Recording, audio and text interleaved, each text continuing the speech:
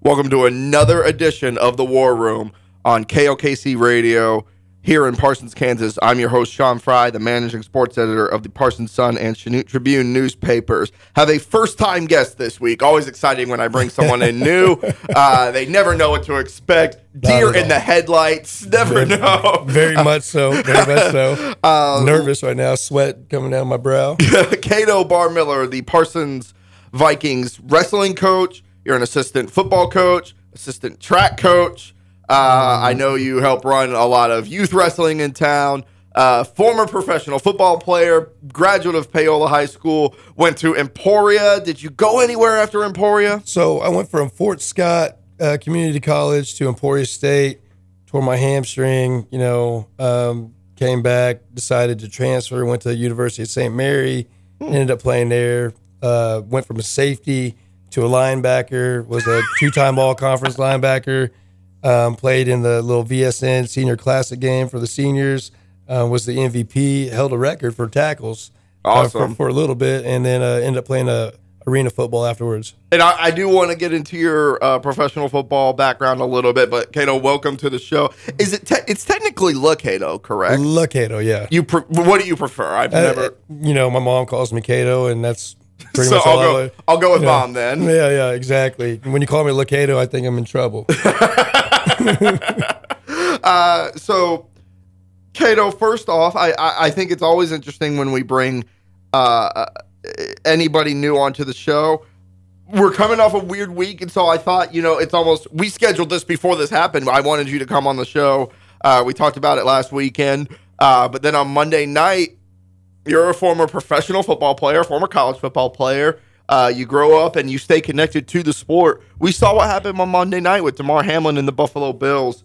Obviously a very scary, very unsettling thing to watch for anybody who I think is connected to sports over the past week. Very encouraging to see Damar Hamlin's progression over the course of the week. He's awake. He's alert. It's a blessing for sure. Yeah. Yes. So all the cliche thoughts and prayers to his continued recovery, which seems to be on an upward trajectory. I am curious to kind of what your reaction was from the perspective of being someone who is so tied to the sport of football, and kind of how you digested that over the course of the week. It's funny. I was sitting on my couch next to my wife, and I was actually getting prepared for the first day of school, the first day back. From break. I was kind of doing some stuff on my computer and just looking up at the TV, watching the game periodically, and my wife was like, "Oh my God, did you see that?" And I kind of look up, and they're all huddled up, just thinking, "Oh, guy got a big hit," and they replayed the hit or whatever, and I saw him stand up, fall back down, and I was like, "Man, he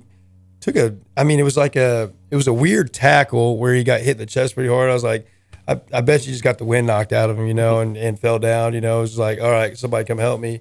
But we all know what happened next. He got resuscitated twice, taken to the hospital, had, experienced cardiac arrest. And, next couple of days, that's all you hear, especially, if you're watching ESPN or FS1 or listening to sports talk radio, that's all they're talking about. I don't think I've watched SportsCenter consecutively for that many hours, just waiting for an update in a long time for anything. Exactly. And I'm talking till like 3 a.m. I had from really that point on till about 3 a.m. I wasn't off ESPN. And you're right, man. It was I think we went to bed real late, and just looking at our phones, seeing any updates, any news updates. Woke up in the morning, I get up like 4:30, 5 in the morning, and I was sitting there checking for that's the first thing I thought of. I was like, I wonder how this guy's doing. Hopefully, he's pushing through. But I was listening to all these guys talk, all these former NFL players, and they're exactly right, in their assessment of the whole situation. When you play football, we all know that, certain plays could be doomed. I could tear my knee, I could hurt my shoulder, I could, dislocate some fingers. I've done it all. Mm-hmm. Those are things that we go in knowing, but you don't ever really think about, death. Or mm-hmm. dying on the field or anything that extreme, and we literally do. We go out there and play, knowing that we can get hurt in certain instances, but, not the end game. And you literally put your body on the line every play, depending on what position you're at. I played linebacker, so it was my job every play to make contact, go hit somebody as hard as I can. Initiate a collision. And yes, I got to hit somebody every play. That's how I got to do my job, make contact. And that never went through my mind. And we go to practice, you have these little nicks and bruises. It's nothing. It's just part of the game, and go back out there. Like I said, not thinking about the extreme. Like, this could be my last play, my last tackle, my whatever. So it's very real when you think about it from that perspective. Like, man, the things we did without even fully thinking about it, the way we put our bodies on the line without really thinking about the consequences. At that moment, it's not about football anymore. Like they said, it's about, somebody almost died on the field, forget the game at the moment. That's not important. You'll figure that out later. This $1 billion business is not just going to shut down because of one play. So allow it to happen. Allow people to sit there and kind of adjust to this and, wish this guy well, make sure he's good, and, put the game aside for a second. So your professional football experience, I pulled it up because I want to make sure I get the league right. It's a long acronym. The Champions Professional Indoor Football League. You were a member of the Kansas Coyotes that played in that league. Yep. You played in 20. You said Coyotes, man.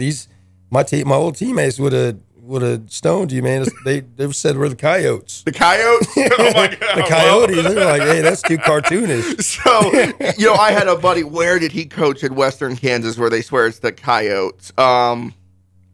I'm gonna blank it. Mark Kern. He's an assistant coach at Blue Valley now, up in one of the Blue Valley schools up in Overland Park. But he was the head coach at a school, and I was like, "Oh, you coach the Coyotes?" And he goes, "Okay, well, I said that, and my superintendent got pissed at me." Yeah, It's funny because I know I went in first time saying the Coyotes, and they're like, "What? Who's this guy?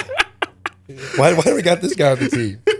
So, but either way, so. You have that professional football experience. You're so. First off, if that had happened at a Kansas Coyotes game, do you feel like you guys would have continued playing? I think with the Coyotes game, it was in Topeka at the Expo Center. I think the delay in itself probably stops that game. But I think as teammates, that's something we would have been like, it would be hard to get back up for a game knowing that your teammate pretty much died on the field. There was a scary incident during the Parsons football season briefly. I think it was the Riverton game. Correct me if I'm wrong. There was a player that collapsed on the sideline. I think he just passed out from the heat or something. But maybe I'm wrong, and I don't know if you're remembering this or not. Yeah. So that stuff can be jarring in the moment. He wasn't a starter, but I think he might have played some. I don't think he was even playing the whole game. Did he not do some special teams, maybe, or something like that? I don't know. Something happened, but I might be wrong, but I think I remember them saying that he might have a slight heart condition or something going on with him, and it was affecting him that time. Yeah. So they, were doing their thing on the sideline, and, thinking back, we still played through that game, but. Now, granted, they didn't need to perform CPR on him or anything. The kid never went out. Yeah. he got up and basically they took care of him. Quote unquote fine. Yeah, exactly. He didn't have to be taken off. He was coherent. He never went out. But it was a scary situation. I believe Dumas and I ran over there, at first just to, see what was going on and try to do whatever we could to help. All the coaches were ready to do whatever they could do to help. But yeah, it doesn't matter what team the player's on, even, at the high school level, to the professional level, man, you see somebody down like that, you don't want anybody to really be hurt. When I played football, I wanted to punish people, but I never wanted to end somebody's career, or hit them so hard that it may, be life damaging, And I have two questions that are very related. I know you're the wrestling coach. We're going to spend the entire B segment on wrestling. I promise you, Kaito. You're good, big dog. So And I did a story that touched on this. Obviously, my story for the Parsons Sun and the Chanute Tribune that I published this week, it was about how first responders and medical personnel on site at high school games are trained to respond to these situations and the availability of those type of resources. The fact that Parsons and Labette counties have an athletic trainer on staff, you're part of the 58% there. Okay. Or 59%, because 41% of schools in Kansas don't have one. Really? Don't have an athletic trainer on staff. Really? That's I put this out on Twitter. Somebody asked, I was like, I didn't go through and calculate the mean or the median for every state in the country, but I was kind of clicking around a little bit. I compared it to our neighboring states from Kansas. That's about average. 41%. It's not too high or too low from what I saw. Does it take into account like whether or not a school shares a trainer? Like I know back Parsons and Labette County used to with Chris Brown for a while. That's what I'm saying. Like when I was in Paola, we shared our trainer with Osawatomie, so our trainer went back and forth. I wondered that myself. I don't know what those numbers accounted for. They were from the National Athletic Trainer Society. Yeah. My guess is, if I was Osawatomie or Paola, like your alma mater, if I was both those schools, I would say we have an athletic trainer. Yeah, exactly. So, yeah. That's just my guess, though. But to me, that's CASA requires you to be trained in CPR and AED administration, correct? Yep. Was, so really the first question is, and this kind of relates to all sports, is. But obviously, football, there's been a lot of concerns from parents about, is this sport safe for my kid? It's been a big part of the concussion discussion over the better part of a decade. A discussion that I feel has needed to be had and addressed at all levels of the sport. But those fears continue to persist, again, legitimately, I believe. And now, any parent that was on the fence about any sport, and particularly football, they probably watched what happened on Monday night and said, screw this, I'm not putting my kid out there. How do you, what is your message to parents and families? How do you because obviously you're going to advocate for the value of athletics. I would do the same thing. What would your message and advocacy be from your perspective? First, if parents didn't watch it, they definitely heard about it. Yeah. Or so it was made known somehow, some way. If my boss heard about it, the whole country knows. Right. So the way I'd still advocate for my sport, man, things happen in every sport. Weird things can happen at any time. I could have tripped on the way in here and hit the sidewalk and been out, Crack your head open. Yeah, cracked my head open, and it could have been, done, game over for me. So I think there's risk in everything that you do. You can't live life afraid of getting hurt or, afraid of dying, or else, you're going to keep yourself in a bubble. Mm-hmm. These experiences are good, man. You're team building. You're getting I think a stronger mindset. You're learning about adversity, learning what it takes to, do your role, do your job, work hard. So I think these are good life lessons for kids, being in sports. There's risk in everything that you do. Yeah. So, you can't just sit there and let one incident, just kind of take over your mindset on every sport there is.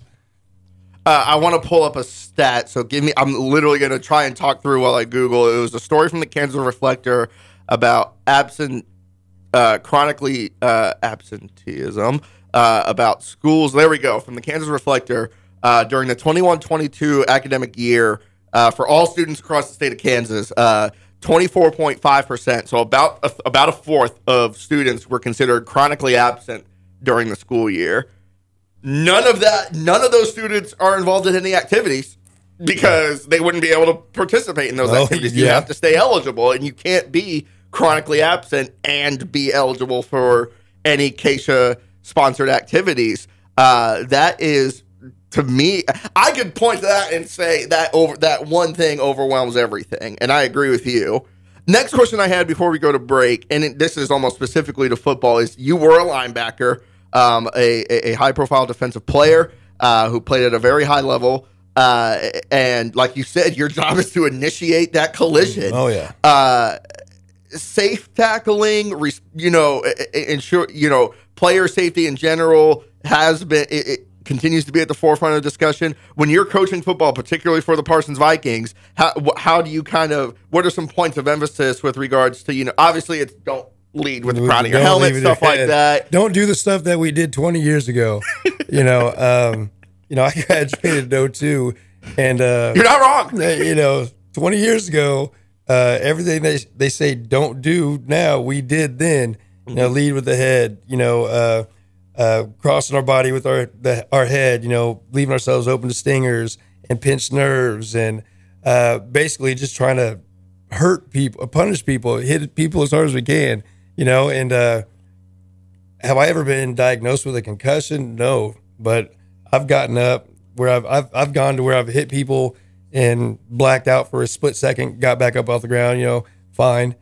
Kept playing. I've hit people where everything was outlined green and red, and I had to tap my buddy like, all right, you're calling the plays, this play, or this play or the next couple plays, because right now I'm sitting here trying to get everything back into HD vision. Right now, I don't have good reception, so I can't see that well. We got to teach safe tackling. Hit with the shoulder, hit at the thighs. Don't lead with the head. Because you don't know what you're going to do to your brain. You don't want to damage your brain, and that'd be lifelong. Like I said, I've never been diagnosed with a concussion, but who knows what's going on, in my head from when I played ball. Yeah. So we're doing it wrong, and I acknowledge that. Tackled way wrong. I think we are teaching it right now. So. For sure. We're going to go to a quick break. When we come back, we are going to spend the rest of this time talking wrestling. I know you're excited. Parsons Wrestling is an exciting time right now. We will be back with Kaito Miller. Not Lakato. Not Lakato. I'm not in trouble. Kaito Miller, the Parsons Vikings wrestling coach, here on the War Room on KOKC Radio. I'm your host, Sean Fry. Don't go anywhere. Welcome back to the War Room here on KOKC Radio. I'm your host, Sean Fry. All refreshed from my circle bottle that Kaito Miller. I got at my White Elephant Christmas party, but Kaito missed out on. Yeah, damn it, right? Yeah, I got stolen, man. Dang it. I ended up with towels, actually. Yeah. Super dry. There we go. So dry. Yeah. Gotta wash those things. Back with Kaito Miller, Kaito Bar Miller, the Parsons Vikings wrestling coach here on the War Room. First time. Let's talk about wrestling now. Now that you're here, baby. First off, first year head coach for the wrestling program. I'll make no stink about it. I'm in my 9th season covering athletics in this community, and all 9 of those seasons so far, Parsons Wrestling hasn't been anything to write home about, and I feel like that's somewhat a shame because LCC Wrestling has national championships in the last decade. Over at the college, Chanute Wrestling, one of your league schools, is one of the perennial programs in the state. Labette County Wrestling has seen some upticks in their trajectory under Chaz Thompson in recent years. They were one of the pioneers on their girls program with Abby Jones. How have you've seen kind of programs around you at all levels have some upward trajectories and have momentum with wrestling? How are you trying to install that here in Parsons? Man, just trying to generate some interest to start off with, man. I would think it's safe to say this, since I've been here for like the last 7, almost 8 years, this is a basketball town, even before we started winning a lot of football games, basketball is the sport here in town. And then I think track, tennis, those are your. I was about to cut you off and almost be rude, but tennis is probably the most successful sport over tennis. the 9 years. Tennis has been great here. Basketball's been great here. Yeah. And then, we got some studs on the track team that can do some stuff every year. Not having a kids club around or a consistency with that kids club, I think that definitely probably hinders the numbers that we have coming through middle school to high school. Like I said, I talked to you earlier before the season, saying how we needed to, start that program back up and be a feeder to our middle school, and then the middle school to our high school, which we started up, within this last month, and we got pretty good numbers there. And like I said, it's just generating interest. I had a group of guys that came out for me this year. Maybe because I have good relationships with a lot of kids in the school, and I had a lot of new kids want to try wrestling. They wanted to come out and see what it was about. Those numbers kind of taper off a little bit. They get their taste of a practice or a meet, and they're like, you know what, this really isn't for me. I didn't know wrestling was like this, But I got a good group with me now. We got a good kids club. I had a good group in middle school. I would like to say that we're moving up, man. It's not that I want to make wrestling a mainstream thing here in Parsons, but I want it to be known in Parsons. Part of the cycle, so to speak. Yeah, exactly. I want people to every once in a while, hey, let's talk about wrestling. How about that wrestling team? Well, let's talk about a player, an athlete that may very well be the torchbearer for leading that charge. It's got to be Kaito Miller. That's my guy. Remind me his weight real quick. So Kaito Miller wrestles 120 pounds. That's what I thought. And this is a guy who won Canocla to start the year at 120 pounds. Beast. We're recording this on a Sunday, so the recap, we're beating the recap going into the newspaper. He won the Burlington tournament over the weekend. Just yesterday, won the Burlington tournament. That is a kid who, with those accolades alone, state berth probably isn't enough for him. We're thinking podium at this point. How far up can he climb it? Tell me a little bit about Kaito Miller. What makes him so gifted and so successful at that weight class, and how not only his trajectory might look like, but what his impact might be like on everybody trying to follow him. Man, he is. His dad is a former wrestler, Paul Berry from Cherryville. He wrestled under Renfro at Labette Community College. So he has it in his blood. Yeah, it's in his blood a little bit. He did a little kids wrestling. Wrestled for me at the middle school when I first started coaching. And then last year as a freshman, makes it to state. I believe it was the first round at state. He wrestles a kid that's ranked at state. Yeah. Kaito Miller's he's not on the radar. He beats a Paola kid. Weird. Paola kid. There's no coincidence. Yeah, no coincidence there, And I'm jumping on the side, as he gets his hand raised, despite, that being my old school. But, he beats a ranked kid, and then, he works his tail off. He wrestled hard during that state tournament last year to come up short in the blood round. I don't think he had a fair go at it, but that's neither here nor there. The thing is, you just gotta keep wrestling, man. Mm-hmm. You got to come back better and get better and work harder. And I expect Kaito Miller, to. What year is he? He's a sophomore. He's a sophomore. I expect him to place decently high this year. If not, and I don't want to sit there and make predictions and then, be totally wrong. But I think you're hinting at state champions on the table. You're damn right. I think he could be a 3-timer if he puts it all together. I think he could be a 3-time state champion for Parsons High School if he figures it all out and works on the little things. This dude is a workhorse. He's a stud. We call him B-Rabbit because he's always hopping, always moving. And listen, he's not afraid to put in the work. I think some of those lightweight wrestlers are some of the more fun ones to watch. They can get after it, man. Their reaction, it's funny watching their reaction time because you get to those heavy guys and, it's moving a little bit slower. You might have some guys that are the anomaly and are kind of quick with it. Those are generally, your top 3 placers at state. But these small guys, boys, it is fun watching them. But they can do that and be in control. It's not just wild, chaos on the mat. These guys see everything coming, counter. They're on the offensive, on the defensive. It's back and forth. It's good wrestling. It's good to watch. Oh yeah. Got about a minute left. I'm curious. As you look ahead, and I want to talk about the future of all Parsons athletics. You got track coming up in the spring, football in the fall. As you talk with really an entire staff from the athletic director to every coach in the building, what are some of the collective goals that you have in just maintaining and improving the trajectory of all sports across all genders, all seasons? I think the changing the culture to a winning culture across all sports is is on the mind of every coach. We're doing everything we can to, erase that name that's tagged along with Parsons. I feel like we always have the bad name no matter where we are. We walk in with the blue and we're automatically, looked at different.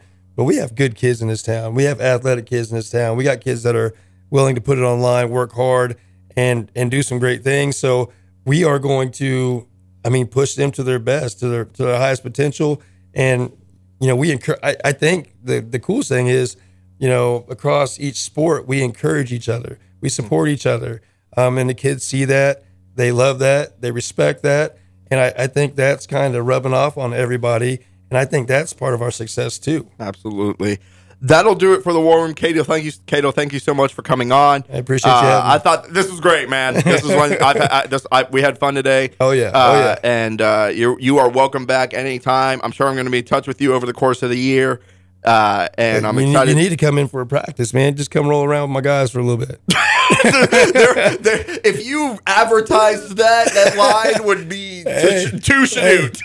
Just a little tutorial for you, get your feet wet. You said you don't know much about it. We'll teach you a little bit. That would be make that a fundraiser. You get to wrestle Sean Fry, and that line you will have the most lucrative wrestling program of any high school team in the country if you just do that one time. Oh yeah, come on in. That'll do it for the War Room. I'm your host, Sean Fry. Thank you to Kaito Miller for coming in. Everybody stay safe and God bless.